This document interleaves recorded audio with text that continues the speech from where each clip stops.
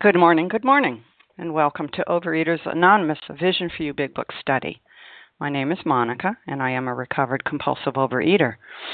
And today is Friday, the 28th of June, 2013. And today we are reading from the Big Book, and we are in the chapter More About Alcoholism.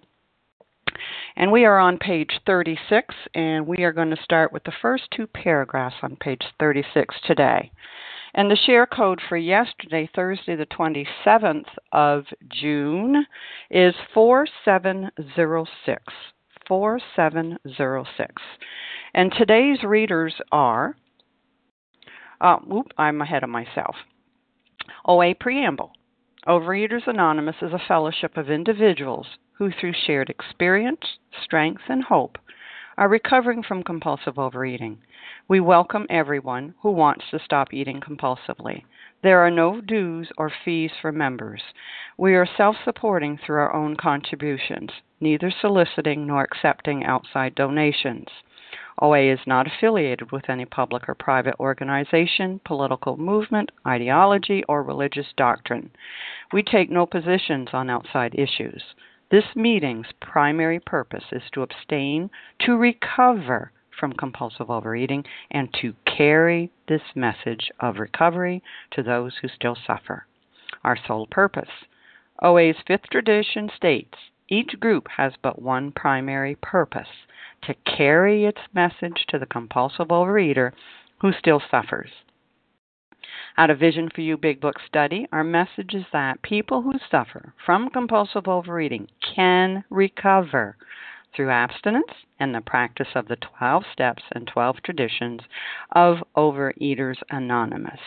And I will now ask Marge to please read the 12 steps. Good morning, Monica. This is Marge from Massachusetts, compulsive overeater. The 12 steps. 1, we admitted we were powerless over food, that our lives had become unmanageable. 2, came to believe that a power greater than ourselves could restore us to sanity. 3, made a decision to turn our will and our lives over to the care of God as we understood Him. 4, made a searching and fearless moral inventory of ourselves. 5, admitted to God, to ourselves, and to another human being the exact nature of our wrongs. 6, we're entirely ready to have God remove all these defects of character. 7, humbly asked Him to remove our shortcomings. 8, made a list of all persons we had harmed and became willing to make amends to them all. 9, made direct amends to such people wherever possible, except when to do so would injure them or others. 10, continued to take personal inventory, and when we were wrong, promptly admitted it. 11, saw through prayer and meditation to improve our conscious contact with God as we understood Him, praying only for knowledge of His will for us and the power to carry that out.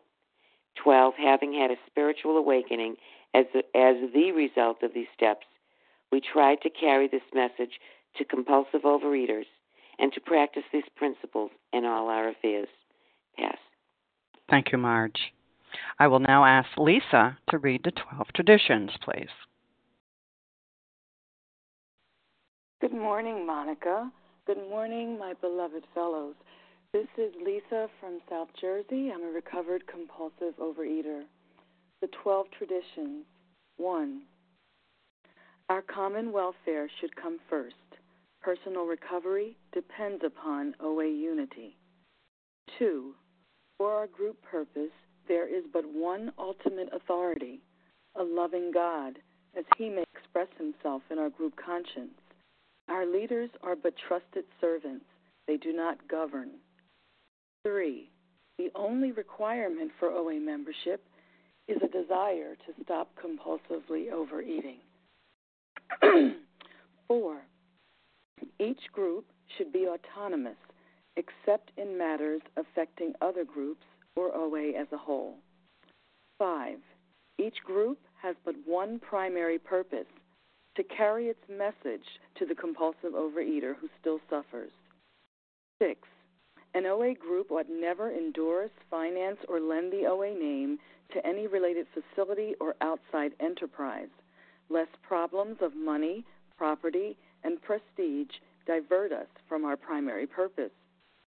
7. Every OA group ought to be fully self-supporting, declining outside contributions. 8. Overeaters Anonymous should remain forever non-professional, but our service centers may employ special workers. 9. OA as such ought never be organized, but we may create service boards or committees directly responsible to those they serve. 10. Overeaters Anonymous has no opinion on outside issues. Hence, the OA name ought never be drawn into public controversy. 11. Our public relations policy is based on attraction rather than promotion. We need always maintain personal anonymity at the level of press, radio, and films. And 12. Anonymity is the spiritual foundation of all our traditions, ever reminding us to place principles before personalities. Thank you. I pass. Thank you, Lisa. How our meeting works. Our meeting focuses on the directions for recovery described in the Big Book of Alcoholics Anonymous. We read a paragraph or two from the literature, then stop and comment on what was read. Anyone can share, but we ask that you keep your commenting to the topic and literature we are discussing, and that you keep your share to approximately 3 minutes. Singleness of purpose reminds us to identify as compulsive overeaters only. Our abstinent requirement for moderators is 1 year and for readers is 6 months. There is no abstinent requirement for commenting on topic. This meeting does request that your sharing be directly linked to what was read. We are sharing what the directions in the Big Book mean to us. To share, press star 1 to unmute. Once you are done sharing, let us know by saying pass, then press star 1 to mute your phone. In order to have a quiet meeting, everyone's phone except the speaker's should be muted. And today we are resuming our study of the Big Book. We are in the chapter More About Alcoholism. We are on page 36, and we are going to start with the first 2 paragraphs. And I will ask Kim to please begin reading. Thanks, Monica. Yet he got drunk again. We asked him to tell us exactly how it happened. This is his story. I came to work on Tuesday morning. I remember I felt irritated that I had to be a salesman for a concern I once owned. I had a few words with the boss, but nothing serious. Then I decided to drive into the country and see one of my prospects for a car. On the way, I felt hungry, so I stopped at a roadside place where they have a bar. I had no intention of drinking. I just thought I would get a sandwich. I also had the notion that I might find a customer for a car at this place, which was familiar, for I've been going to it for years. I had eaten there many times during the months I was sober. I sat down at a table and ordered a sandwich and a glass of milk. Still, no thought of drinking. I ordered another sandwich and decided to have another glass of milk. Suddenly, the thought crossed my mind that if I were to put an ounce of whiskey in my milk, it couldn't hurt me on a full stomach. I ordered whiskey and poured it into my milk. I vaguely sensed I was not being too smart, but I felt reassured I was taking the whiskey on a full stomach. The experiment went so well that I ordered another whiskey and poured it into more milk. That didn't seem to bother me, so I tried another. Good morning, my fellows. My name is Kim G., and I am a recovered compulsive overeater from South Jersey. We're getting to that squiggly writing. That means it's really important. The next paragraph, my favorite one, is how he's going out to a restaurant thinking he's going to have a prospect to sell a car to. And maybe it's different in different parts of the country, but I have never in New Jersey been in a restaurant where someone had said, "Excuse me, I know you're eating, but would you like to buy a car?" You know, he's using every form of self-deception and experimentation to say why he should be there. I mean, how many times have I been in an OA meeting and someone is crying that they cannot get out of the food as they're sitting at the table with a Dunkin' Donuts coffee mug? Why are you going into a Dunkin' Donuts to get your coffee if you can't get out of the food? Why is he going into a bar to have lunch? So all these things, this suddenly, how suddenly is it when you think of all the decisions that Jim is making prior to putting the whiskey in the milk? You know, I vaguely sensed I was not being too smart, but felt reassured I was taking the whiskey on a full stomach. I vaguely sensed I wasn't being too smart, but after all, this is an organic form of my binge food. This is a diet form of my binge food. It's sugar-free, it's gluten-free, it's fat-free. Those are the rationalizations we're going to use to say, I can get away with this. It's just a little bit of whiskey in the milk. It's really not that big. The experiment went so well. And what are we told in the narrative solution? By every form of experimentation and self-deception, we will try to prove that we are like other people. But the experiment went so that I ordered another whiskey. You know, I remember being out at a wedding or bridal shower, baby shower, something where I decided just to have one. And the experiment went so well. But on the way home, I would stop off at a convenience store and buy more or something different. You know, I used to exercise for hours and hours, and I would think, oh, this experiment went so well. I'm getting this workout. I put in an extra 20, 30 minutes. And this one gym was perfect. I had a pizza place right next to the gym. I think two of them increase each other's business because you'd eat pizza and you go work it off at the gym, or you'd be at the gym and you feel like you could justify the pizza. And for normal folks, that works. But for me, I would get out of that gym and I would smell that pizza, and I would go in just for a slice. But you know what? It was cheaper to buy the 8 slices. Cheaper to buy the pie, and the experiment went so well. But I would be home binging my brains out. But think about it, how suddenly is this? Think of all the decisions and all the rationalizations and all the experimentation that we do to prove that this time will be different. So what do we have to do? We say in this meeting so many times, all action is born in thought. We have to get something to come between the thought and the action. And by working these steps, we will get a relationship with God that will get between thought and the action. So suddenly will not have to happen. And with that, I pass. Thank you, Kim. Would anyone like to comment on these 2 paragraphs? Penny E. Amy. Lisa. I heard Amy. Penny, C, Irini, and we'll start with you 2, because I forgot the other names. Go ahead, Penny. Thank you. Good morning. My name is Penny E., a recovered compulsive overeater from South Jersey. And actually, I want to say God morning, everybody. You know, we learned on this line, every time we hear the word but, we have to be careful, because everything that comes after it kind of like erases what came before it. Well, we also have to be really careful of the word I. And these 2 paragraphs, I think they have 11 million I's in it, and I'll do my I. It's dangerous. I had to be a salesman. I once owned. I had a few words. I decided. I stopped. I also. I would. I had eaten. I ordered. I vaguely. I was. I ordered. Where's God? I mean, this is exaggerated with all these I's. No sense of God whatsoever. And he's in a dangerous territory, you know, going into a bar for lunch. He said he'd done that many times prior to this. He was okay.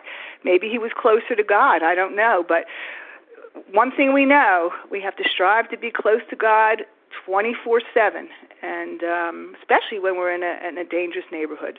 So thank you for letting me share. Thank you for letting me sing, and have a God-filled day, everybody. God bless.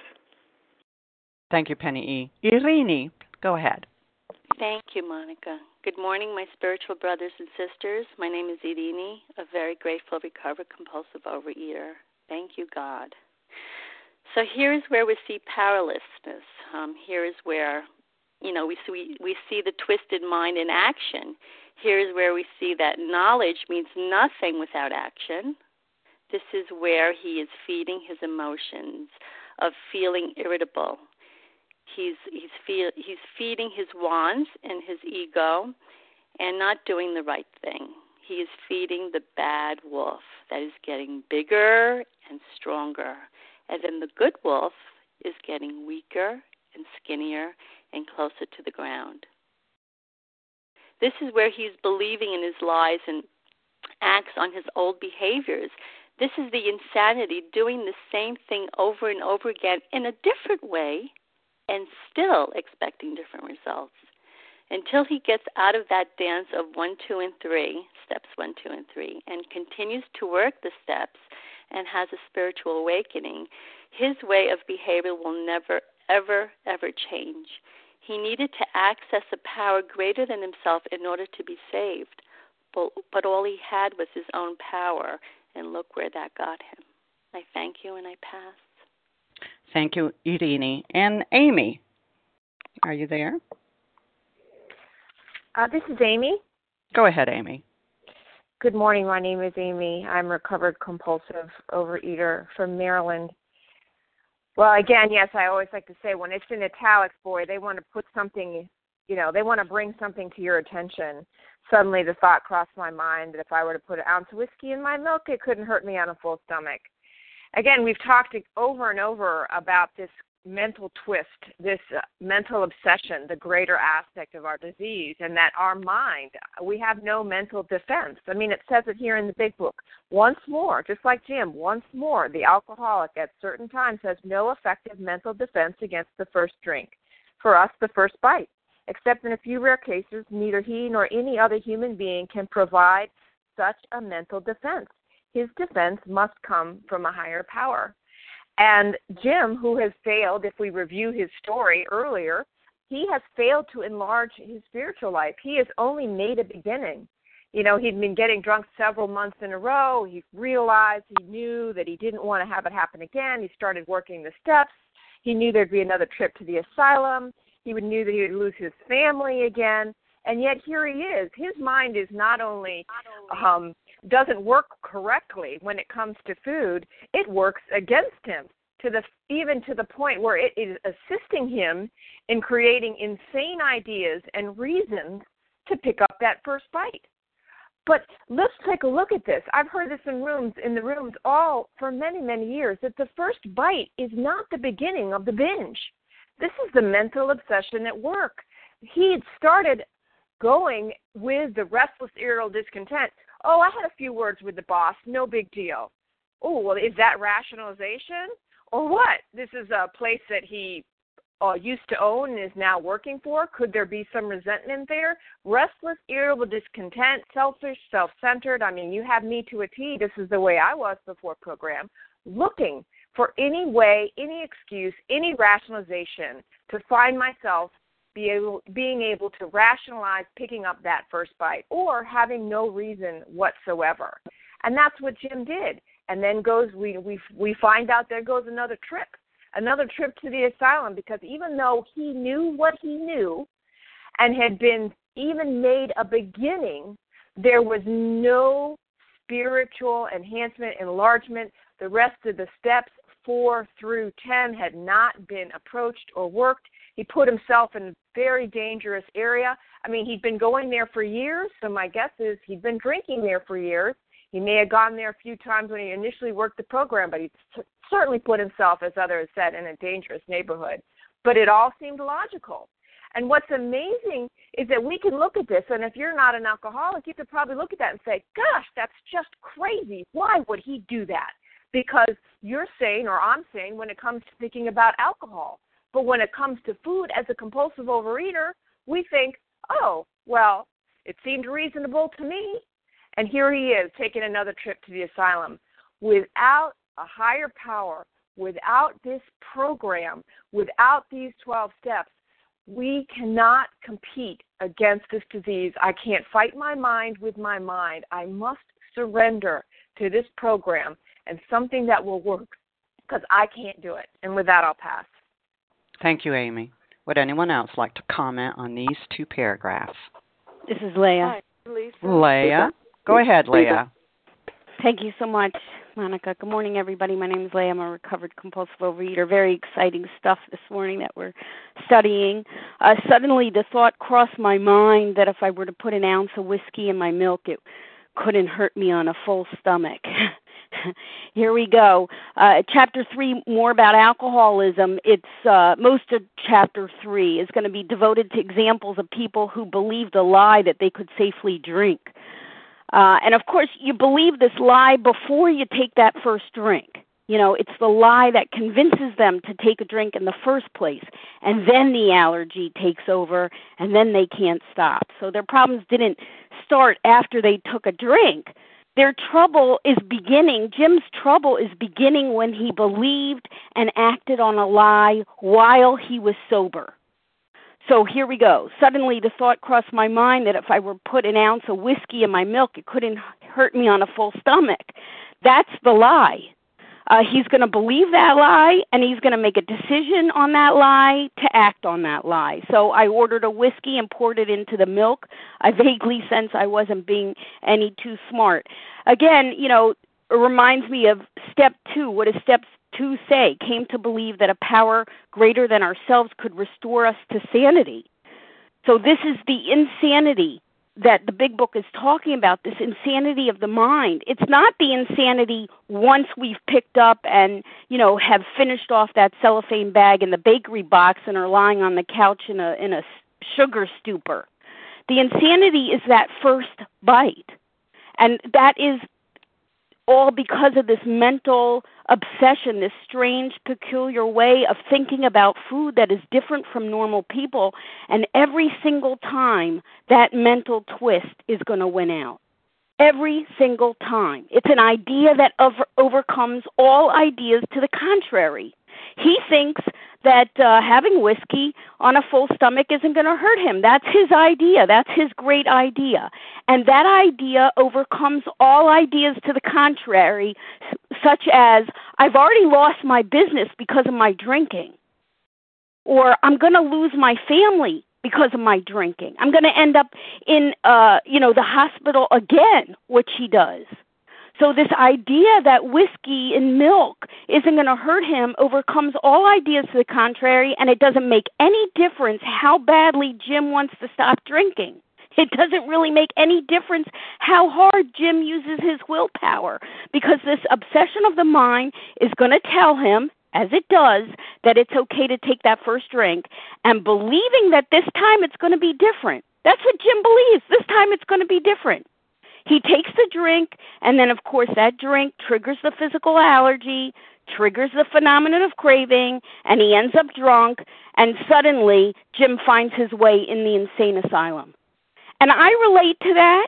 You know, the big book tells me I have a problem with my mind, and that it is my main problem.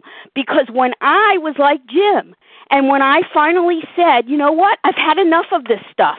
I'm not going to binge my brains out anymore at night. I'm not going to sit in a car in a dark parking lot and finish off 3 pints of ice cream. I'm going to put my foot down and no more. I'm through. That's the end. I'm never going to binge again. I'm not going to do this again. I'm going to live happy, joyous, and free forever. Everybody's going to be happy now with me. All of a sudden, I would change my mind. And having that first compulsive bite seemed like the best idea I had had in a long time. And, of course, I would take that bite, and I'm in all the pain and misery I just had wanted to escape from. And you know what? It got so bad for me that I ended up calling a place called Overeaters Anonymous. That's how bad it got. And that's why we need the steps, because what the steps do are take away the mental obsession and substitute for that mental obsession a spiritual awakening. And as a result of the guidance of these steps, I'm happy to announce that I have not changed my mind about that first compulsive bite since January 19th, 1987. And that's a miracle. And with that, I pass. Thank you. Thank you, Leah. Let's move on to the next and see the rest of this story. And Karen, would you read, please? Yes, good morning, Monica. This is Karen. Can you hear me? Yes, I can. Go ahead. Good morning, everyone. Let's see. Thus started one more journey to the asylum for Jim. Here was the threat of commitment, the loss of family and position, to say nothing of intense mental and physical suffering, which drinking always caused him. He had much knowledge about himself as an alcoholic. Yet all the reasons for not drinking were easily pushed aside in favor of the foolish idea that he could take whiskey if only he mixed it with milk. And I would like to also talk about that obsession of the mind, because that really was my biggest problem. And I remember when I lost all this weight in this diet club, and we were taking this trip that we planned for a long time, and we were going to Copenhagen. My husband planned this trip for me. And then on the airplane, I just thought of this. I might have one piece of this dessert, and it led to more, and it led to more. And then we get to Copenhagen, which is morning, and they have this big buffet breakfast, and I just went crazy. So that obsession of the mind told me the delusion. Here was the delusions. Delusion 1. I was deluded regarding the excuse I made for binging. Just that excuse, it just was a deluded excuse. And then I was deluded regarding the satisfaction I was going to find in that dessert. It didn't satisfy to what I expected it to. And number 3, I was deluded regarding the probability of escaping the consequences. They always got me. I never got away with it. So that's why working these steps, I stay and I remember I don't want to go there. And that's it for me. Thank you. Thank you, Karen. Would anyone else like to comment on this paragraph? Katie? Katie, go ahead. Katie. Can I share? Good morning. Okay, this is Katie. I'm a recovered compulsive overeater in Virginia. And I remember someone telling me, I wasn't even abstinent, but they told me this, that they, we always talk about, or in some meetings they talk about sugar being the 5th ingredient. As long as it's the 5th ingredient, then you can have it, So they had this idea that dessert, the cheesecake, was the 5th ingredient of their meal. They had a roll, they had a potato, they had a protein, they had a vegetable. So number 5, dessert, so I can have that. And, of course it didn't work. I mean, they weren't able to keep the food down with that theory. But that's the difference here, is that my mind had to stop conniving and weaseling and trying to make it my way. I had to surrender to what other people were telling me to do. And that's what is missing here, is he's not talking about what's going on with himself while it's going on. And I was a master at that. I would be binging while I was on the phone, talking to people, crying about my miserable life, and I'm sitting there eating a box of crackers, putting butter on each cracker. I just wasn't willing to surrender while I was in the middle of my misery. And, God is missing, and, God doesn't come down and tap me on the shoulder and sit next to me at the restaurant while I'm debating whether to eat dessert or not. But God speaks to me through my network of people and my friends in this program who are walking ahead of me and beside me and maybe behind me in time, but in experience, they are there to remind me of who and what I am, and that, no, I don't have to go back there. I don't have to go back to that miserable life. This insane thinking, as Leah said, it ended. It ended for me on October 7th, 1987, when that pause became my pause of asking for help and asking God, what is the next right thought or action? And usually it's just get dressed, go to work, make your lunch, plan your food, finish this, do that. Don't worry about next week. Don't worry about next month. Don't worry about Christmas. Don't worry about everything under the sun. Just do the next right thing. And, Jim is all over the place. He's resentful. He's, making up reasons why he needs to be in this bar. And, all of those thoughts would be smashed if he presented them to another recovered person and said, what do you think, Bill? What do you think I should do? Do you think I should try this experiment? No. And, it's not brain surgery that we're doing here, but it is brain surgery because our mind changes. With that, I'll pass. Thank you, Katie. Would anyone else like to comment on this paragraph? Rose? Rose. Go ahead, Rose. Thank you, Monica. This is Rose, recovered compulsive overeater in New York. And on the previous page, it started talking about Jim, that he had stopped, he had failed to enlarge his spiritual life, and that would mean he wasn't working the steps. And on this last paragraph, in the italics, he had much knowledge about himself as an alcoholic, yet all reasons for drinking were easily pushed aside in favor of the foolish idea that he could take whiskey if only he mixed it with milk. And as we were reading this, I was put back to 2009, prior to my getting a recovery through the steps here. And I was working, quote, working with a sponsor, not working the steps. And my food plan included having 4 ounces of chicken, which was 200 calories. And I came across a calorie book that said, they all vary, which I well knew, that a half of a chicken was 200 calories. So the thought crossed my mind, hey, what is this? So I started eating the half a chicken without saying a word. And the without saying the word part is where I identify in with Jim in 100 ways. I didn't want to talk to anybody. I didn't want to be honest and say to my sponsor, hey, this calorie book says I can have half a chicken for 200 calories. Why should I eat just a measly 4 ounces of chicken? And I did that for a number of weeks.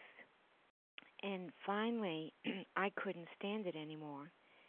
And I did what I had done for years, which was lying and cheating, and told my sponsor, and it stands out in my own mind, I wasn't working the steps then. But the level of insanity, of course, it kept me in the food up until I finally hit a bottom and finally came to believe that a power greater than myself, which was God, who wasn't me, could restore me to sanity. And that is when the program started working. Thank you, Monica. With that, I'll pass. Thank you, Rose. Would anyone else like to comment on this paragraph? It's Irene. This is, I heard Irene and Paula. Is that you? that would be me. Okay, Irene and then Paula. Thank you, Monica. Good morning, my spiritual fellows. My name is Irene, a very grateful, recovered, compulsive overeater. Thank you, God. He had much knowledge about himself as an alcoholic. Well, I had a lot of knowledge about me being a compulsive overeater. I knew I was a compulsive overeater. I knew that I was powerless. I knew that I was a prisoner of the food, and I certainly knew and felt being a prisoner of my old thoughts. I knew all of this. But I also knew that I had God in my life. I went to church. My mother prayed daily in front of our icons at home. I had the gift of God from a very young age. And yet, I was still a prisoner. That's because I was carrying the gift of God with me from a very young age. I was carrying it instead of unwrapping it and using it until I had to be taken. I had to be taught. I had to be taken through the journey of the steps to learn how to use this gift from God. I needed to be taught how to untie the bow and unwrap the gift and open the present and reach in there and take out the gift from God and use it.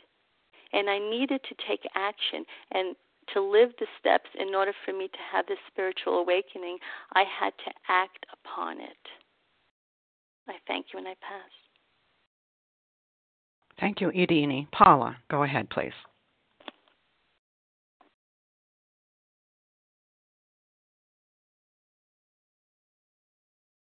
Star 1 to unmute, Paula. Thank you, Paula, recovered compulsive overeater. It started with suddenly the thought crossed my mind. If it just crossed my mind, there wouldn't be a problem. But it stayed there. It stayed there. And then all other reasons, this is where the insanity is, it grew. Well, but this one here, and I'm going to come to, the bottom of this was scoot on down. He had much knowledge about himself. Well, we all know what Bill says about self-knowledge. Self-knowledge didn't do it. Didn't do it for me, didn't do it for Bill, and here we see it, didn't do it for Jim. But that part, yet for all reasons for not drinking, were easily pushed aside. Now, it was said again, easily. It wasn't even difficult. He didn't really have to work that hard at it. He positioned himself beautifully for it. Here I am, sitting in a bar. But this word, this is the one that always pushed me forward right into where I always wanted to go, you see. He didn't want to stop. If only my life was better. If only this didn't happen. If only that didn't happen. That was the words. And there it is. If only he mixed it with milk. If only he mixed it with milk. They're the insanity. And they're the beginning. And it always the conclusion, no matter how it begins, may I ask. Happy, sad, glad, restless, irritable, discontent. The ending, always the same. That's insanity. Thank you for allowing me to share, and with that, I do pass. Thank you, Paula. And this is Monica. I think I'll jump in here. And here we have another paragraph with the squiggly writing, and any time we see that, it's a sign something very, very, very important here is being said to us. And this whole chapter, More About Alcoholism, is trying to get us to see, to understand the mental obsession part of our disease, the greater aspect of our disease, that our thinking is abnormal, is different from normal people. We are going to have different types of thoughts. And these thoughts always bring us to one more journey to the asylum. No matter how much we know, he had much knowledge about himself as an alcoholic. He understood all, that he was an alcoholic, he shouldn't drink, and all of this stuff. Yet, all reasons for not drinking were easily pushed aside in favor of the foolish idea. And this is where we are totally powerless. This foolish idea that we get, this abnormal thinking, is going to win every single time. Because I am totally powerless over this thinking. No matter how much I know, no matter how determined I am, no matter how much willpower I sick on it, I will not win against the crazy thought. And that is why I need a higher power. I need God here because he's greater than this. He is more powerful than my sick mind. And this is what they're trying to get across to us, that we have this abnormal thinking. And no matter what we think, my best idea was, well, I'll just restart tomorrow. And what did that get me? The pain, the agony, the 4 horsemen the next morning. So we have to understand that we are powerless over this insane thinking. We have sick minds when it comes to this one particular area. We might be totally normal in all other areas of our life. But when it comes to this, there's something different there. And we need God. And how do I get them? It's by doing the steps. And with that, I will pass, and let's move on to the next paragraph. And Sharon, could you read that, please? This is Bella. Can I share? We are moving on to the next paragraph, please. Sharon? Star 1 to unmute. Sharon L.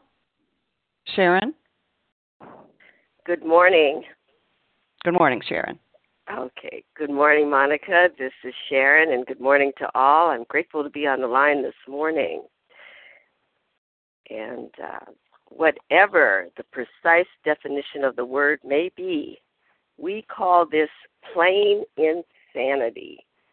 How can such a lack of proportion of the ability to think straight be called anything else? I'd like to, this morning, focus on the word insanity. Insanity, by Webster, is defined as a severely disordered state of the mind, usually occurring as a specific disorder. Insanity. Insanity is a requirement for being a compulsive overeater. It's a requirement that we recognize our own insanity in order to recover. Step 2 says that we came to believe that a power greater than us can restore us to sanity. If we do not accept that we are insane, we cannot be restored to sanity. We need to recognize that we are insane when it comes to food. We are insane. We are not in our own, in a healthy, in a good place. We're disordered. And not just disordered, the definition says severely disordered. Severely disordered in our thinking, in our mind, severely when it comes to food. So we don't have right thinking. I sat in the rooms for years and argued with the book about whether I was insane or not. I argued. And do you know that for those years, I was not abstinent. I could not keep abstinence because I was trying to do it with a severely disordered mind. I was trying to get abstinence. I was trying to get abstinence while not admitting that I was insane when it came to food. I didn't want to be, and so my severely disordered mind said I wasn't. My severely disordered mind said that I could figure out how to get order out of this disorder. I thought I could figure out how to get this recovery that they talked about in the book through my own mind. And it wasn't until I finally admitted, I threw up my hands and surrendered and said, I cannot do it. I cannot figure out how to get out of this mess that I'm in. I cannot figure it out on my own. I had to accept that my disordered mind could not figure out how to work the steps. First of all, because I couldn't even accept the very premises of step 2, that I was insane when it came to food, and that I needed help from a power greater than myself, that my own self, my disordered mind couldn't accept that. And so I had to come to believe that a power greater than myself could restore me to sanity. And with that, I pass. Thank you, Sharon. Would anyone like to comment on this paragraph? This is Sally. May I share? Leah. Monica. Sally. Linda. Sally, Leah, Linda. Sally, go ahead. Thank you, Monica. Good morning, my fellow travelers. Well, again, I want to bring us back to suddenly. Poor Jim. I have to say it again this morning. Suddenly the thought crossed my mind. And I must say, none of us went back to the food suddenly. Jim had to order it. He had to order it. He had to take the moments to think about what he was about to do and then pour it into his milk. These things all took a few moments, very important moments that every one of us has before we pick up. And then moving down to the bottom of that page, he had much knowledge about himself as an alcoholic. And I want everyone to open their pages to page 62, the top, the end of the very top paragraph. Whatever our protestations, are not most of us concerned with ourselves, our resentments, or our self-pity, selfishness, self-centeredness, that we think is the root of our troubles, driven by 100 forms of fear, self-delusion, self-seeking, and self-pity. That is the mindset that we see Jim sitting in. This gentleman who is sitting all alone, thinking. Selfishness, self-centeredness, driven by 100 forms of fear. And then turn to page 68, my last page, I promise. And we see it again here. We reviewed our fears, and this man is riddled with fear about his life right now. We put them on paper even though we had no resentments in connection with them. We asked ourselves why we had them. Wasn't it because self-reliance failed us? And of course the page goes on to talk about relying upon God. And finally at the bottom paragraph, we never apologize for God. Instead we let him demonstrate through us what he can do. We ask him to remove our fear and direct our attention to what he would have us be. And that is the opposite of what is happening to poor Jim. Because he is not only having a pity party, but he, like many of us, is sitting and thinking about the fact that he's never good enough. That his life has unraveled in his mind. Not that he's on an upscale, but in fact, he doesn't feel that way. And that's what gets many of us in trouble. So he is looking at his life, selfishness, and self-reliance, once again here we see, is causing him a lot of pain. And the answer to this, the answer to never good enough, is we never apologize for God. Instead, we let him demonstrate through us what he can do. We ask him to remove our fear, our never good enough, our selfishness, and all the other things we carry on our back, the guilt, the shame, all the rest of it, and direct our attention to what he would have us be. And that is the solution that this man has yet to come to. His focus is on himself instead of his focus on what God is doing for him and in him thus far. Thanks for letting me share. Thank you, Sally. Go ahead, Leah. Thanks so much, Monica. Whatever the precise definition of the word may be, we call this plain insanity. Definition of insanity is a mind that's less than whole.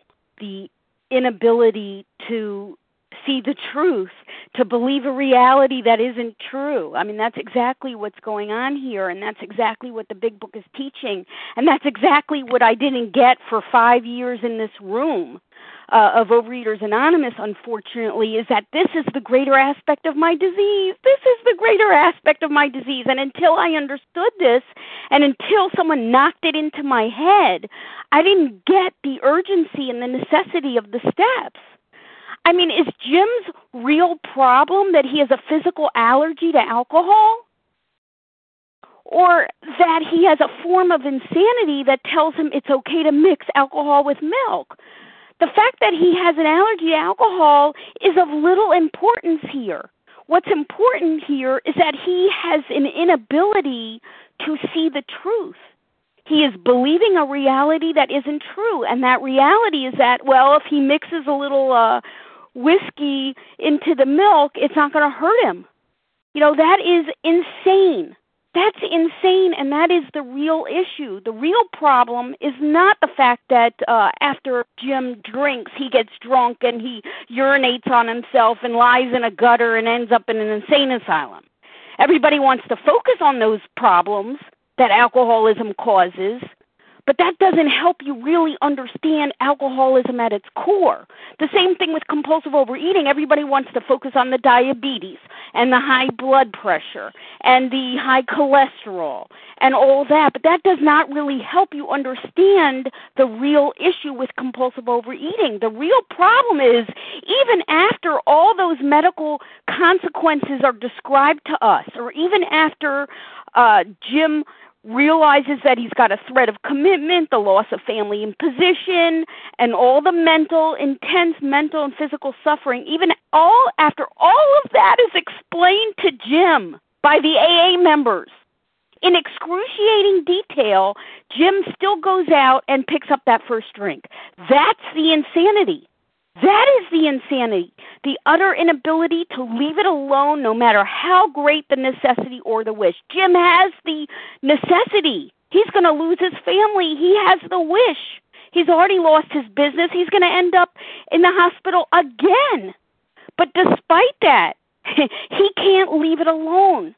He cannot leave it alone because his own mental defense is not sufficient.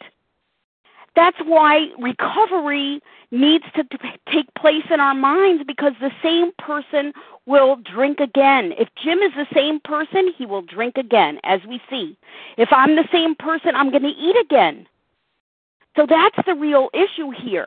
An alcoholic is not going to grasp the helping hand of AA, even if he believes that AA is a safe haven, unless he first accepts his devastating powerlessness over alcohol. And it's the same thing with compulsive overeater. You may come to this line every day. You may love a vision for you, and you may have a great appreciation for what we study in the text. But unless we get to the point where we realize we are dying we're self-destructing by our own fists under the guise of a sense of ease and comfort, unless we understand that we are without defense against that first bite, we're going to keep going back. Because the same person will eat again. That's why we need the steps for a transformation of the mind. And with that, I pass. Thanks. Thank you, Leah. Linda, go ahead, please. Thank you, Monica. Good morning, everybody. Wow, this is sensational material.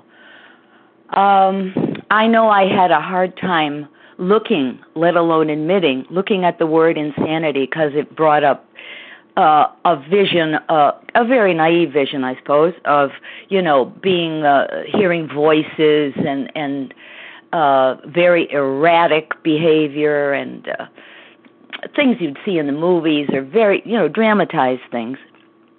So it helped me. I bought it, but I couldn't somehow grasp it really until somehow, and I think it must have been the grace of God, it must have been, I realized that I could substitute the word self-destructive for insanity. It would be, for me, a form of insanity, because when you look at nature, and I love animals and nature, when you look at nature, I don't know of any animal that self-destructs. Each animal is trying to preserve itself and its young. So here I am eating my butt off, and my life is going down the toilet. But it's okay, because that's how I comfort myself from the tremendous terror of being who I am, that I'm not good enough, and that not good enough could have killed me, except for the steps and God. And I have to plug into all of that in order to accept, Irene said it, the gift. The gift through the steps is God's love. It's always there. It's inside. It's self-acceptance. It's such a it's more than that. It's such a beautiful thing to plug into love. When I was very little, that's what I was looking for in the candy box or whatever. I was looking for a safe harbor of love, and it's there. But I have to give up my binky. I don't mean it in an insulting way either. It's all I knew, And now through the steps, I'm learning the big binky is God, and that's the love. And I'll be taught, and all those ideas that I'm not good enough, they'll be trashed over time through the steps. Thank you. Thank you, Linda. And we have Sheila? time for one short share here. Thank you. Yes. Go ahead. Thank you. Sheila from New York, compulsive overeater. Thank you this morning. I just want to say that for me, realizing the abandonment of a parent has created a lifetime of feeling not good enough. And you continually search for something to ease the pain of feeling not good enough. But thank God today I have the steps and the higher powers to tell me, yes, you are good enough. And with that, I'll pass. Thank you, Sheila. And thank you to everyone who has shared. We will now close with the reading from the Big Book on page 164, followed by the Serenity Prayer. And Hoodie, can you read a vision for you, please? Hi, good morning, Monica. This is Hoodie, a recovered compulsive overeater. Our book is meant to be suggestive only. We realize we know only a little. God will constantly disclose more to you and to us. Ask Him in your morning meditation what you can do each day for the man who is still sick. The answers will come if your own house is in order. But obviously, you cannot transmit something you haven't got. See to it that your relationship with Him is right, and great events will come to pass for you and countless others. This is the great fact for us. Abandon yourself to God as you understand God. Admit your faults to Him and to your fellows. Clear away the wreckage of your past. Give freely of what you find, and join us. We shall be with you in the fellowship of the Spirit, and you will surely meet some of us as you trudge the road of happy destiny. May God bless you and keep you until then. And I